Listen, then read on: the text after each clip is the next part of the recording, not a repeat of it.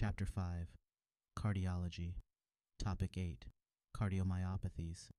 Cardiomyopathy, a broad term describing diseases of the heart muscle, comes in several types, each with distinct causes, symptoms, diagnostic features, and management strategies. Dilated cardiomyopathy has a range of causes, including ischemia or infarction, long-standing hypertension, tachyarrhythmias, and certain medications and substances like alcohol, cocaine, daunorubicin, and trastuzumab.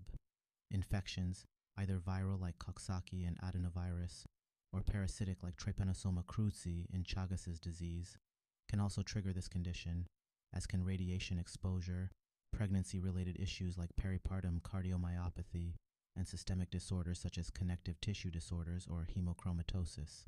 Symptoms often involve pulmonary edema, lower extremity edema, congestive hepatopathy, acidic fluid accumulation, elevated jugular venous distension, and a displaced apical impulse.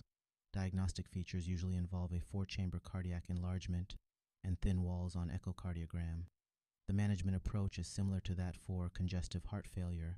Restrictive cardiomyopathy is associated with systemic infiltrative disorders like sarcoidosis, amyloidosis, and scleroderma, as well as conditions like endomyocardial fibrosis commonly found in children and teenagers in the tropics.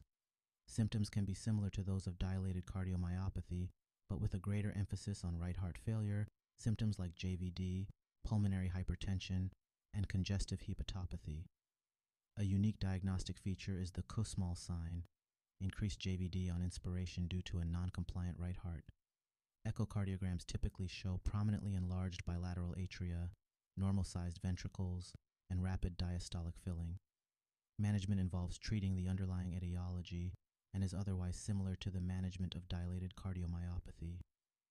Hypertrophic obstructive cardiomyopathy is often a genetically inherited disorder resulting from sarcomere mutations. This form is known for symptoms like loss of consciousness, lightheadedness, chest pain, ventricular dysrhythmias, and in some cases, sudden death in young athletes. The murmurin can mimic that of aortic stenosis, but is usually quieter with maneuvers that increase left ventricular volume like squatting or leg raising. An echocardiogram will usually show an asymmetrically thickened interventricular septum, aortic valve obstruction, and systolic anterior motion of the mitral valve. Management is targeted. Avoiding dehydration and activities that increase heart rate are advised.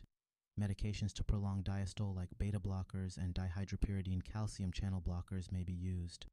Surgical or alcohol ablation may be considered for patients at increased risk of sudden death, and genetic testing is advised for patients and their first-degree relatives.